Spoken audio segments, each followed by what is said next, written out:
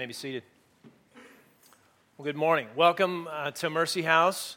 If you're elementary age kid, you are welcome to go down for the class downstairs. These guys. Nice. So we're in the second week in the book of Acts.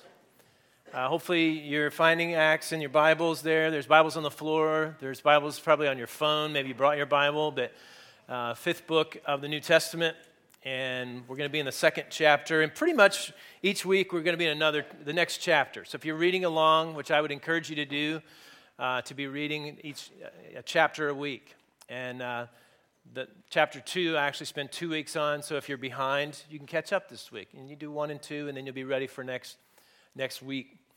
We learned last week that the church is this Father-initiated, Christ-centered, Spirit-empowered, kingdom-advancing group of people who are empowered to be the witnesses of Christ for God, right? That's what we learned last week, that there's this Father-initiated, Christ-centered, Spirit-empowered, kingdom-advancing group of witnesses for Jesus. And that kingdom is to be advancing not just inside Jerusalem, not just inside Judea, not just inside Samaria, but to the other ends of the world. And after Jesus told them that, you would have thought they would be ready to charge, to head out, to start advancing the gospel, but he doesn't tell them that. The first command that he gives them is, now I want you to wait. I want you to wait for the Holy Spirit. Which really set up this thing that we just heard about, read by Isabel, the coming of the Holy Spirit at Pentecost. And I'm sure as the disciples walked away from their conversations with Jesus, who said, wait for the Holy Spirit, you're not ready yet, they were thinking, wow, what is the Holy Spirit going to do? This is going to be amazing. And indeed it is. And this is what we find out, what the Holy Spirit is going to do when we read from Acts chapter 2. Now, Pentecost was a yearly celebration where Jews that were spread all over the Roman Empire would make a pilgrimage back to Jerusalem, and they would celebrate the giving of the law at Mount Sinai. This is something that had happened 1,500 years before the event of Pentecost.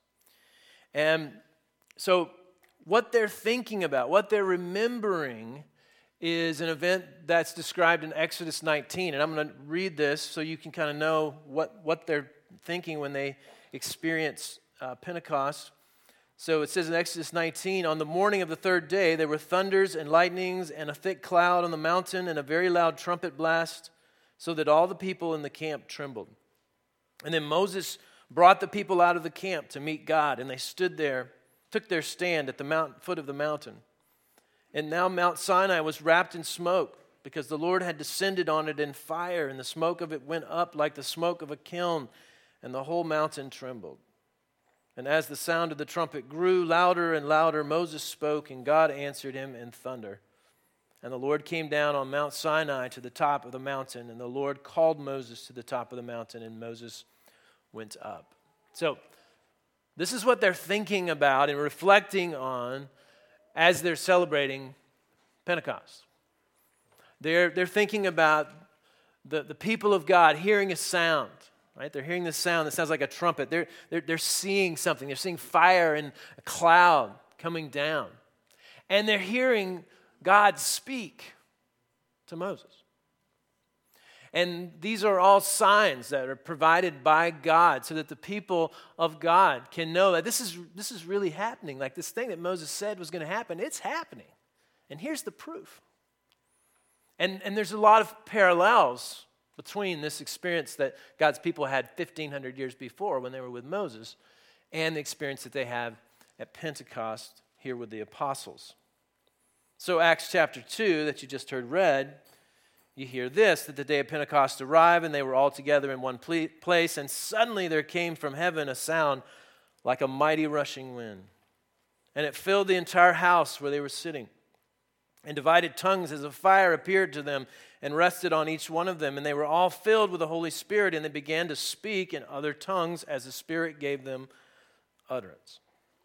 So there's some similarities to what the people of God experienced at Mount Sinai 1,500 years before and what they're experiencing in this moment in Acts chapter 2 at Pentecost. They hear a sound, right? They hear this mighty rushing wind. They see fire, except instead of it being this kind of scary fire, judgment kind of fire, it's fire over each of the heads of the apostles. And not only do they have something they hear and something they see, but they're hearing speaking. And it's supernatural speaking. Now, it's similar, but it's also different, right? Especially the speaking. The speaking's not coming directly from a cloud, like from heaven to them, but it's coming through human beings. But it's supernatural, all the same. Now, what's the nature of this speech? Verse 5 of Acts 2 says, there were dwelling in Jerusalem Jews, devout men from every nation under heaven, and at this sound the multitude came together, and they were bewildered, because each one was hearing them speak in his own language. And they were amazed and astonished, saying, are not all these who are speaking Galileans? And how is it that we hear each of us in our own language? So they are amazed, right? They are seeing these very ordinary people. In fact, they're Galileans. And Galileans were known for their sort of backwoodsy accent. People could pick up on who they were pretty quickly. Just the way that they talked. They were looked down on. This is partly why you see this phrase, the Galileans. How is it that these uncultured, uneducated people could speak this way? And it's rather impressive to me. I tried to learn 4 languages in the course of my life, one of which was English. And I'm still working on that, okay? I admit that. I tried to learn Spanish. I took Spanish in high school. I took 4 classes of Spanish in college. I took 4 classes of Greek in seminary. I took 2 classes of Hebrew in seminary. And I'm still working on English. I can't speak Spanish. I can't speak Greek. I can't speak Hebrew. And so many flashcards were given for the purpose of me learning these languages. So when I see them speaking a language that they didn't know 5 minutes before, it's impressive, right? It's supernatural. And the people at Pentecost were impressed as well. This Greek word that's translated bewildered, it means to be stirred up, discombobulated. They have no category for what they're experiencing. He uses multiple words to describe this amazement, astonishment. I was thinking about times when I had no category for what I was experiencing. I was thinking the first time that I was in a stadium with 100,000 screaming fans at a football game. I was just like, I got no category for this, right? Or I'm standing at the Grand Canyon and looking at it for the first time. I just can't, I can't take this in. And there's something akin to this that they were experiencing. Like, I have no category for these uncultured high school dropouts here that are speaking languages that they didn't know 5 minutes before. But Jesus did tell them that something along these lines was going to happen. Right? Acts 1:8, back there in the first chapter. But you will receive power when the Holy Spirit has come upon you, and you will be my witnesses in Jerusalem and all Judea and Samaria and to the ends of the earth. Pentecost is a snapshot of the cosmic King Jesus getting done exactly what he said he was going to get done. And that he was going to use these ordinary people with the power of the Holy Spirit to get the gospel out to all the nations? Again, these uncultured, uneducated, very unlikely, ordinary people used by a powerful God as he unleashes his Spirit into their lives. And they wind up talking to people in their own heart language, people all over the Roman Empire. You can see on this map all the different groups that are mentioned, at least by Luke. I'm sure there were more. But these folks, some of them were 2,500 miles away. Rome, at least by land, is like 2,500 miles from Jerusalem. These folks that were there for Pentecost were fairly sophisticated people. They could speak multiple languages. They had lots of resources. I mean, you don't pick up and travel somewhere if you don't have some resources where you have a staff to leave behind to take care of the things at home and money to travel, and that you even care enough about Pentecost to load up the family and travel there. These are sophisticated people. And here, they're hearing their language spoken by people that should not be able to speak their language. That's a cool story, but why does it matter? What are the implications of this experience? I mean, God could have chosen all kinds of different ways to inaugurate his church, to show the working of the Holy Spirit, but this is the way that he chooses. What is he saying? What is he communicating about the work of the Holy Spirit? So I've got 4 points and then few applications under each point. So the first point is that the Holy Spirit makes the mission of the church unstoppable. It is unstoppable. The cosmic King Jesus in this moment is displaying how he is going to get the mission done. He says again in Acts 1:8, you will be my witnesses in Jerusalem, Judea, Samaria, the ends of the earth. He doesn't say, I hope you'll be my witnesses. Maybe if you would, please, I beg, be my witnesses. It's not how he talks about it. He says, church, you will be my witnesses.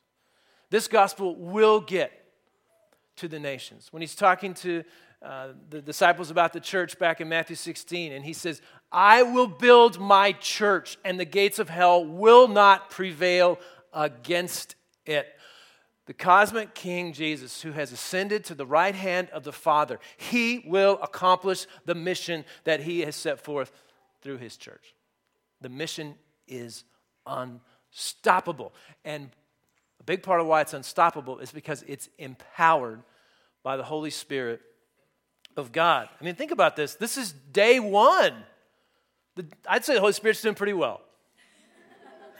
He's doing a pretty good job. I mean, I don't know how many times I've said this when we're kind of like thinking about and struggling, what do we do and how do we reach these campuses and how do we reach the valley?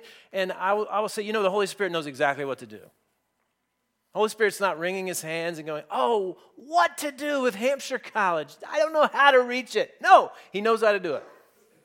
He knows how to empower the church to accomplish the mission. The mission is unstoppable. The disciples don't sit around and come up with an Acts 1:8 strategy. They don't go looking for some backers, come up with a business plan. The Holy Spirit, he is initiating. The Holy Spirit is empowering. Doesn't mean that you shouldn't plan, doesn't mean that there's something wrong with getting financial backers, all those things, but what makes this thing happen, what's the primary mover of the church is the Holy Spirit of God. The cosmic King Jesus is accomplishing it. So what's an application for that? Well, one application is, and there's many, but one is, don't take yourself too seriously. Don't take yourself so seriously. The mission of the church is not on your shoulders. It's on the shoulders of Jesus, who's ascended to the right hand of the Father, who has all power. And he is going to get the mission done. That is who is carrying the weight of the mission. That should cause us to pray a lot. It should cause us to rely on the Holy Spirit. It should cause us to attempt great things Because we know that those things that we do are not just what we could come up in with our own strength, our own resources, but something that cosmic King Jesus, through the power of the Spirit, can accomplish. We ought not take ourselves so seriously. I know that the church in town used to have a big banner out front that says, God needs you. God don't need you, okay? I'm just being honest. He don't need you. He's going to get it done one way or the other. And he's inviting you in to yield, to trust, to believe in such a way that you can be a part of what he is already doing. But I'm letting you know, when he wraps this thing up, he's going to have the mission completed.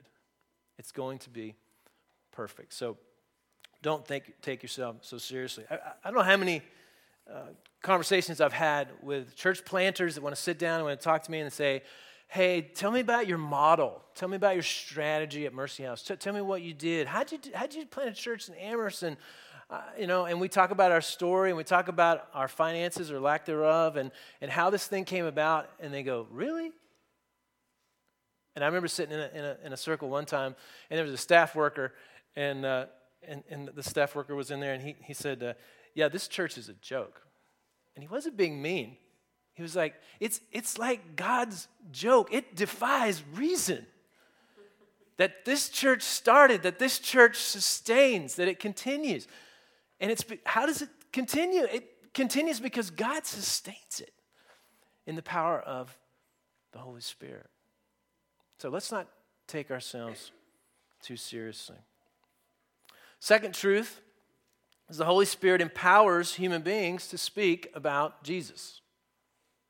The Holy Spirit empowers human beings to speak about Jesus. Now, the Holy Spirit is obviously bringing about these signs, this fire, this wind, but that's not really what Luke draws attention to, and it's not really what the people are amazed about. What they're amazed about is this supernatural speaking. Now, what are they speaking about? Now, we know what they're speaking about because we get a little bit of a snippet from Peter, who gives an impromptu sermon. It's really the first Christian sermon of all time. And what precipitates it is a question that's asked from the crowd or a statement that's made where they say, these guys are drunk. Now, I've been around some drunk people, right? And what I notice is their speech doesn't get better, it gets worse. So I'm not real sure about the logic of that statement, but that is indeed what they say. So Peter quotes from the prophet Joel. It's something about the Holy Spirit being poured out on everyone. And then he rolls right into talking about, guess who? Talking about Jesus. Right. Here's some snippets from that sermon in Acts 2. You can follow along in your Bible or you can look on the screen. He says this in Acts 22. He says, men of Israel, hear these words. Jesus of Nazareth, a man attested to you by God with mighty works and wonders and signs that God did through him in your midst, as you yourselves know. This Jesus, delivered up according to the definite plan and foreknowledge of God, you crucified and killed by the hands of lawless men. God raised him up, loosing the pangs of death, because it was not possible for him to be held by it. Amen, Peter. Verse 32, he goes back at it, talking about Jesus. This Jesus God raised up, and of that we all are witnesses. Being therefore exalted at the right hand of God, being received from the Father the promise of the Holy Spirit, he has poured out this that you yourselves are seeing and hearing. Verse 36, let all the house of Israel therefore know for certain God has made him both Lord and Christ, this Jesus whom you crucified. That's what they're talking about. They're talking about Jesus. The Holy Spirit is empowering them to, in different languages, speak about Jesus. And not just Jesus, moral teacher, right? Jesus, one of the many spiritual leaders of the world.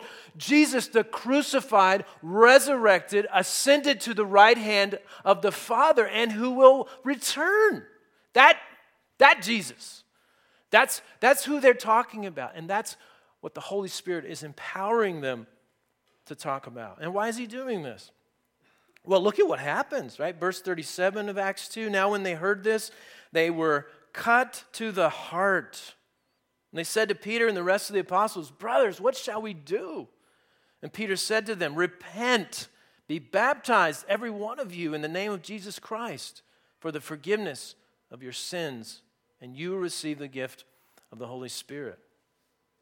When they hear about Jesus, it says that they're cut to the heart. And Jesus, or Peter, it's like his first sermon, so he doesn't give them any kind of like response, like doesn't tell them what to do. And they're like, Peter, what do we do? And he's like, oh, yeah, that's right. Last part, gotta give that. You need to repent, right? And there's different words that get translated repent in our Bibles, but this one means you need to change your mind. You need to change your mind. These pilgrims that came in to Pentecost on that day, they were thinking, we're right with God. We are following the law. I mean, look at us. We're traveling a long distance to be a part of this festival, and we are in the club. Like, we are part of God's children. And Peter's like, no, you're separated because of your sin. You need a mind shift here. And you need a Savior. And he says, repent. Change your mind. And then he says, be baptized. Why does he say be baptized? He's saying believe, right? This is the external way that you indicate, I believe in the gospel. And I think partly why Jesus instituted baptism as a way to profess your faith is because it takes your whole self. It's not just something you change your mind about. It includes that, right? It's not less than that. It is a truth claim. The gospel is news, and we need to believe it rightly, but we don't just baptize our brains. We baptize our whole person. And so when we put saving faith in the gospel, we are trusting with mind, with will, with emotion, with our whole bodies. And so we display that when we get baptized and we go under the water and we come back out. And so this was what they were told to do. Repent, as in change your mind and believe in the gospel of Jesus Christ. Now, how is that happening? I mean, the sermon's pretty forthright. Like, he's saying, you crucified him, right? Well, it's the Holy Spirit. The Holy Spirit is bringing them under conviction. Jesus told them that was going to happen. Back in John chapter 16, before his crucifixion and death and resurrection and ascension, he's explaining to them about the work of the Holy Spirit. He says this in John 16, nevertheless, I tell you the truth. It is to your advantage that I go away. For if you do not go away, the Helper will not come to you. But if I go, I will send him to you. And when he comes, he will convict the world concerning sin and righteousness and judgment. And so he's letting them know. Here's part of the job description of the Holy Spirit. He's going to cause the world, that's those that are outside the church, don't know Jesus yet, to be convicted. They're going to have a sense of their sin and that there is a standard, that's the righteousness part, and that they're under judgment. And why would the Spirit cause that kind of a sense of sin, righteousness, and judgment? Because then they run to the Savior. They realize they have a need. If you don't know you need Jesus, you're not going to be that interested in Jesus. But if you come under conviction by the Holy Spirit, you will come to the Savior. And that kind of conviction is experienced when you preach the gospel, when you speak of Jesus. Right? The Apostle Paul explains this in this really short verse. It's a wonderful summary, I think, of how this works. In Romans 10:17, he says, so faith comes from hearing, and hearing through the word of Christ. People exercise faith in Christ when they hear the gospel preached. Now, when I say preach, I don't just mean you got to come to a service like this and hear a preacher preach a sermon. It can be preached across a table at a coffee shop. It can be preached, in a dorm room or in a neighborhood somewhere, in a home around a dinner table. But this proclamation of this good news about who Jesus is, his death, his burial, and the resurrection, and the implications of that. This is what's preached, and when that is preached, there's the potential that faith would come out of the hearing. Amen? Happens here all the time. Happens here all the time. And if you're a Christian, then that's happened to you, where you've heard the gospel, and you respond with saving faith. So applications for that one is, if you're not a Christian, become a Christian today. If you know what I'm describing here, you're like, I'm under conviction. I've come under to this reality that I am a sinner, that I'm under judgment, that I can't save myself, that I don't just need Jesus to kind of tweak my life a little bit and make it a little bit better, but I need him to radically save me. I need forgiveness.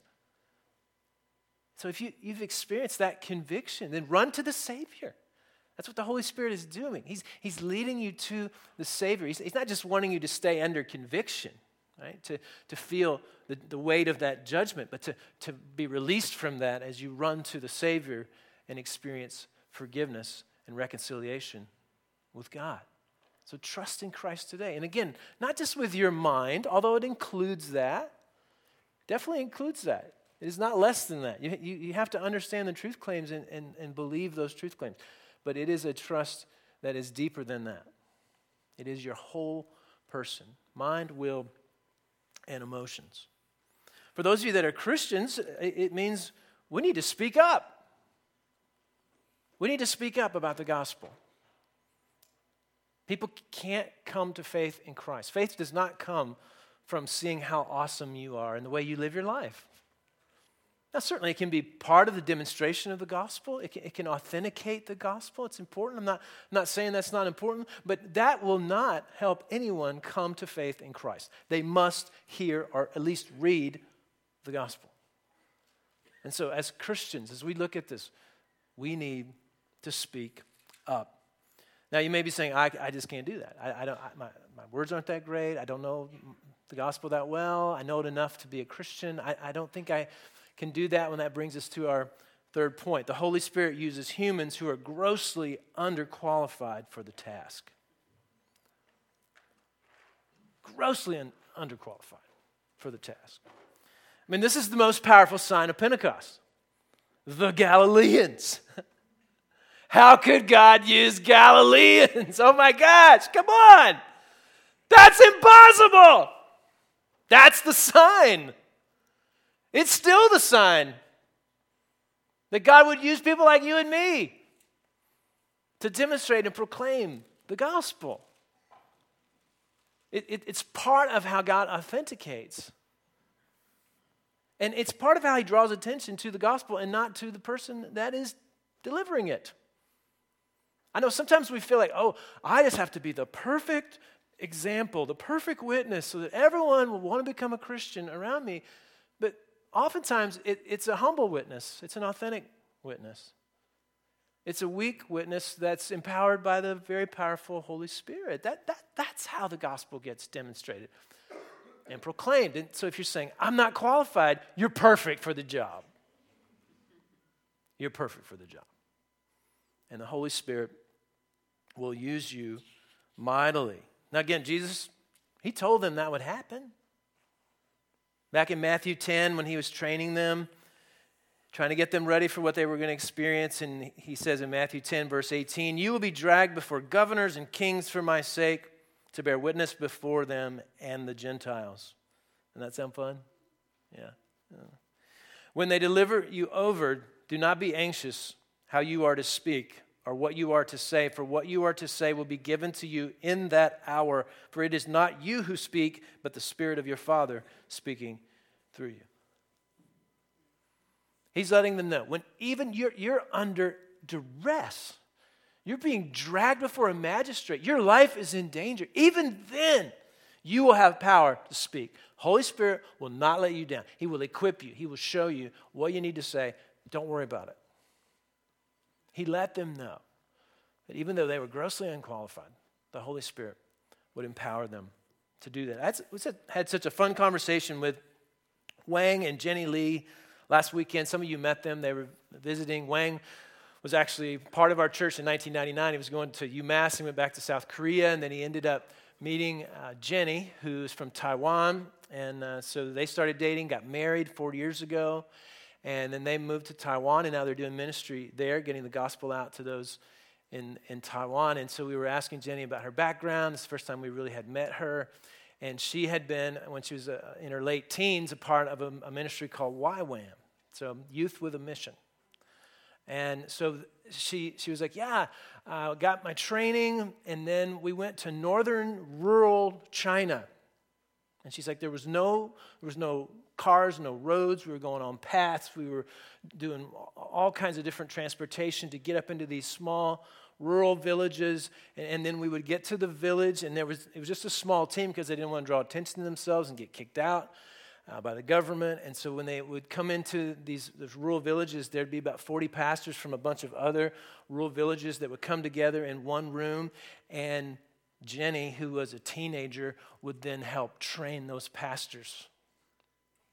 You know how she did that? The Holy Spirit. The Holy Spirit. That's a crazy picture to think about. 18-year-old, 19-year-old, training pastors of all ages to go back into their churches and to minister to their churches and get the gospel out in northern China. The Holy Spirit. The Holy Spirit was taking someone who, on paper, was unqualified for that job. No, we would think, oh, no, let's send a seminary professor. Let's spend someone that's much more qualified. Seminary professor might not have been as willing to go to northern China as Jenny was, but Jenny was willing to do it and was empowered by the Holy Spirit to do that. You can do this. Whatever it is that God calls you to, you can do this in the power of the Holy Spirit. Number 4, Holy Spirit is empowering the church to provide gospel witness to every people group on the planet. The Holy Spirit is empowering the church to provide a gospel witness to every people group on the planet. He was not just a Savior King for the Jews. He's a Savior King for all people. This is a tall task. A tall task. But it is not just probable, but will happen in the power of the Holy Spirit. And so the application is to leverage the privilege that you have for the glory of God and the good of the nations. Leverage it. Usually when we talk about privilege, we talk about economic privilege, and that's a helpful conversation. And no Christian should think that any kind of economic wealth that they have is something that they deserve, they are entitled to. It's because of their hard work. No, it's a gift from God. But so is gospel privilege. And if you have the gospel, you have privilege. You have gospel privilege. And there's a whole lot of people around the globe, they don't have the gospel. There's about 7,000 unreached people groups around the globe, which is about 4.4 billion people. Now, unreached means that less than 2% know the gospel. Honestly, where we live, it's similar in a lot of ways, although this place was gospeled and then it lost the gospel, but in a lot of ways, that less than 2% really are trusting in the gospel of Jesus Christ. But there are many around the world that don't have access to a gospel witness. I'll tell you a little story about Daniel. I'm not going to tell you too much about him because he's kind of going in China incognito. Some of you know his daughters because they go to one of our colleges here. And I got to meet Daniel like a year back or so back, and we're talking, and he says, yeah, I was a pastor in China. And I knew I was in some hot water, and I needed to get out. And so I escaped with my family, and I did some seminary training in the U.S. And then I realized that the gospel really needed to go out to all the nations, including out from China to all the nations. And he said, when I was a pastor in China, I just thought about China. And that's understandable, because there are a lot of people that need the gospel in China. And so he's concentrating on that. But then once he got outside the country and started thinking about the Great Commission, right? The sending out of the church to all the nations, he realized, no, not only do the Christians in China need to be thinking about China, they need to be thinking about all the nations.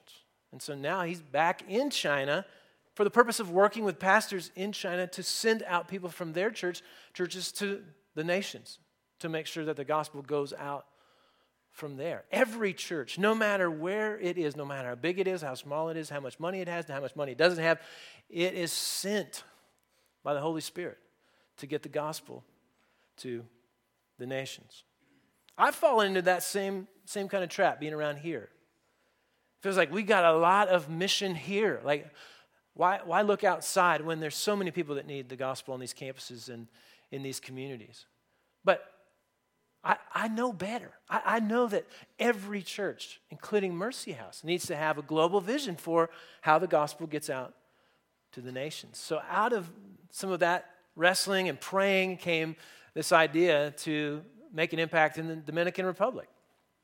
And we started working in a community there called Las Malvinas in Santo Domingo. And folks there live on about $2 a day, some of the worst poverty in the world. And we've taken several trips there.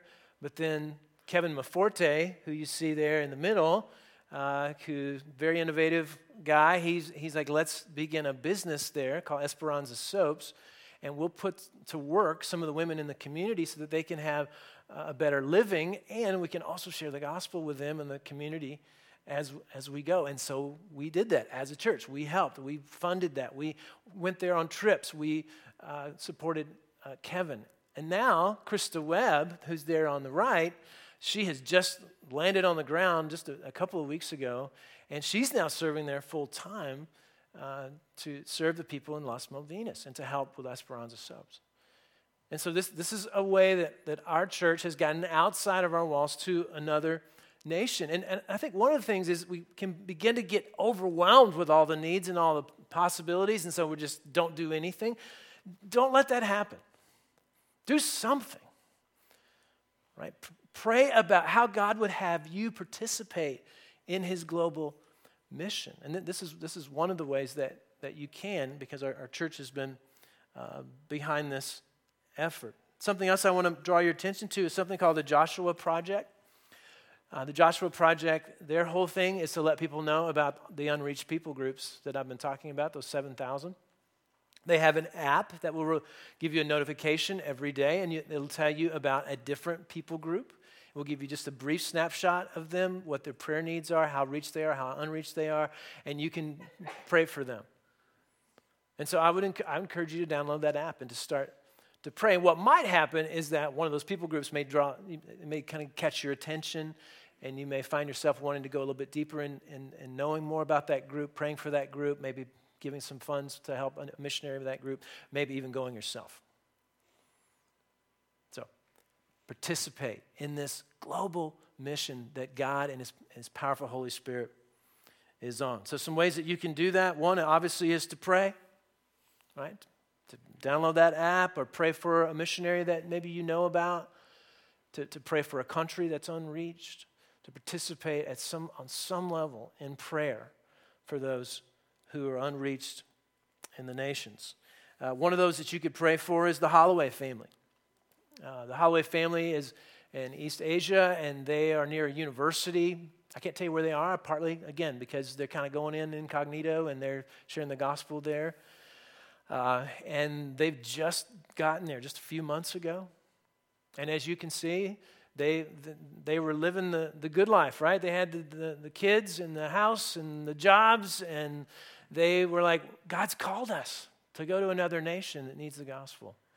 And they packed it up, and they went, and they are serving there and getting to know people and sharing the gospel. If you want to pray for them in a more intentional way, I've got some information about them. They actually went out from our church. They were part of our church.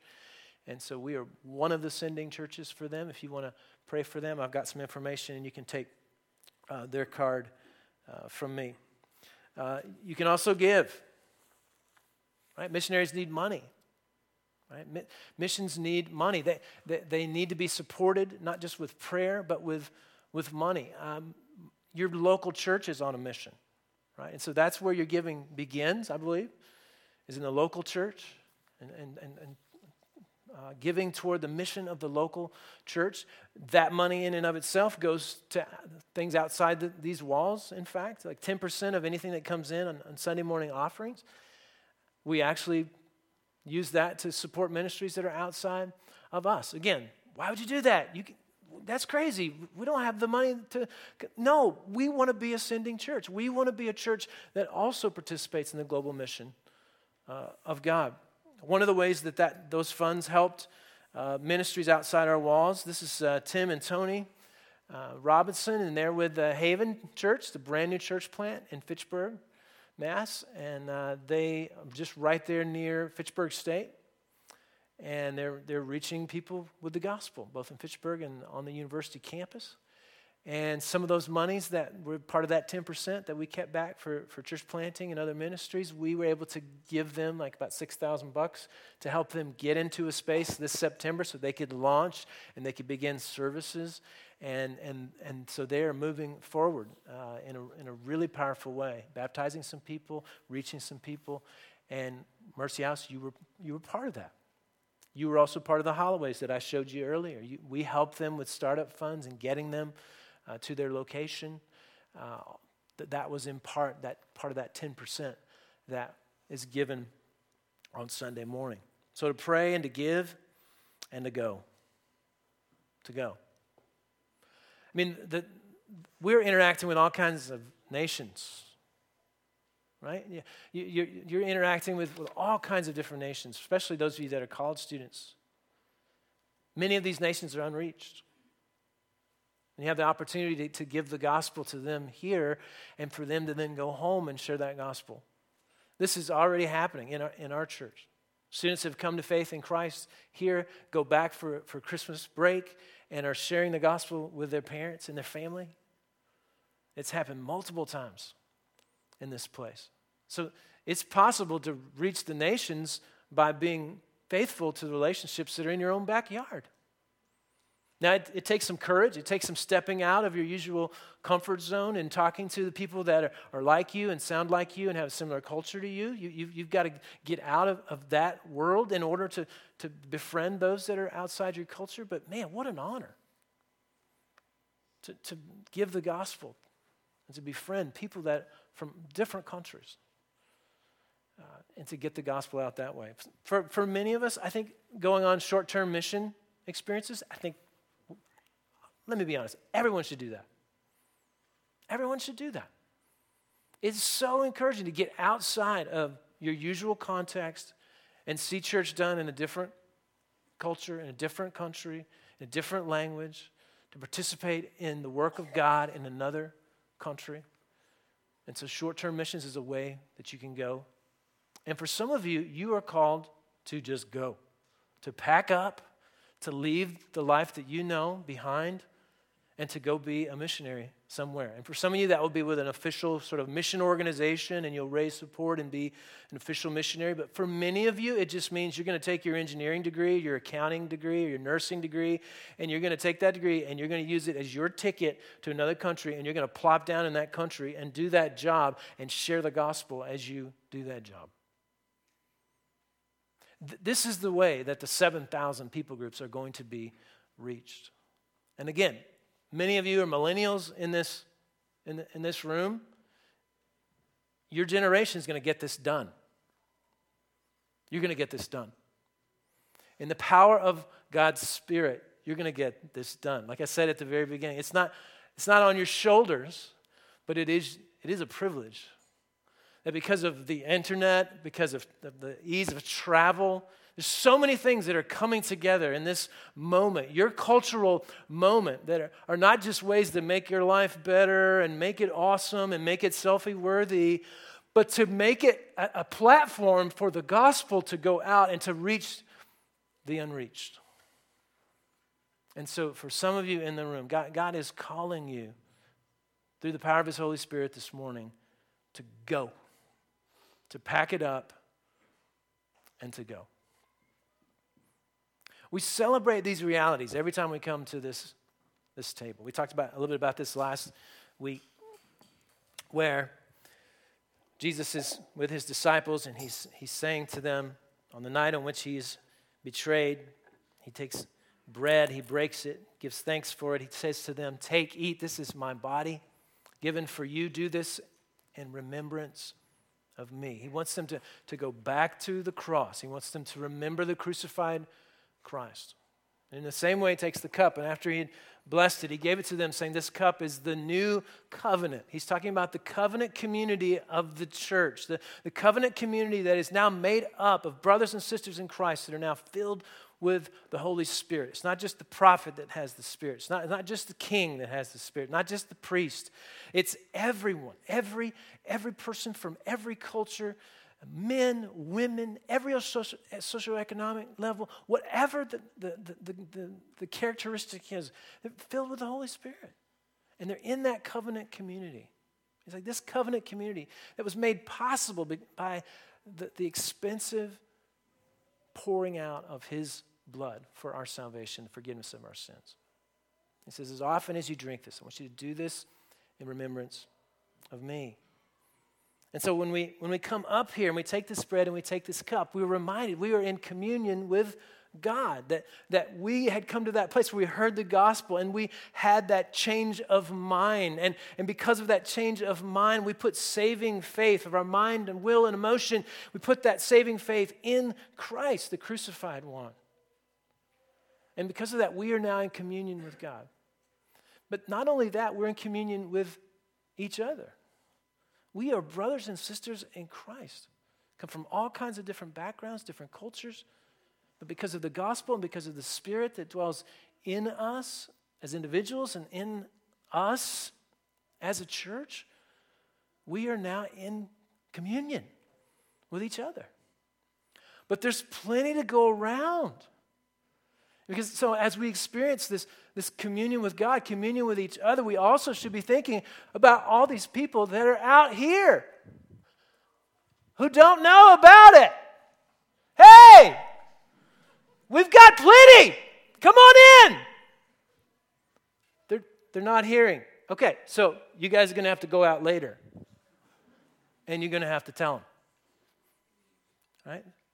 That's part of what we're doing when we're coming together, celebrating this communion with God, communion with each other, but also coming to a place of extreme gratitude for the privilege that we have because of the gospel. And then willing to then go and share that with the world. Amen? So again, I would encourage those of you that you've come to that place of conviction and you want to put your faith and trust in Christ this morning. Do that. Do that. And if you have, then we welcome you to this table to celebrate communion with God, communion with each other. If you're here this morning and you haven't gotten to that place where you're ready to trust, you're investigating, you're here considering, we're really glad that you're here. And I want to encourage you to remain in your seat at this time as we're taking this communion and to think about what you're hearing and to pray about it and then continue the conversation.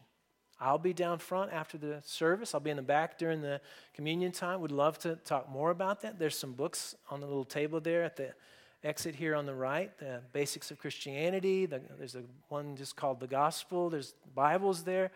But to begin to explore this, if you're not at a place where you're like, sign me up, don't just walk away. Begin to explore that and to talk about it with friends and folks that you know here, okay? So I'm going to pray, and then when you're ready, you can come up. God, thank you for this privilege to know you, that through whatever means we've heard the gospel, and it is the riches of Christ. It's just this amazing gift that's been given to us, and it has radically changed our life, both in this life and the life to come. And so, God, we are grateful for that, and we are reminded of the expensive nature of that as we take this bread and cup, and we ask your blessing over it, and we give you thanks for it and for what it reminds us of. And we pray all these things in Jesus' name. Amen.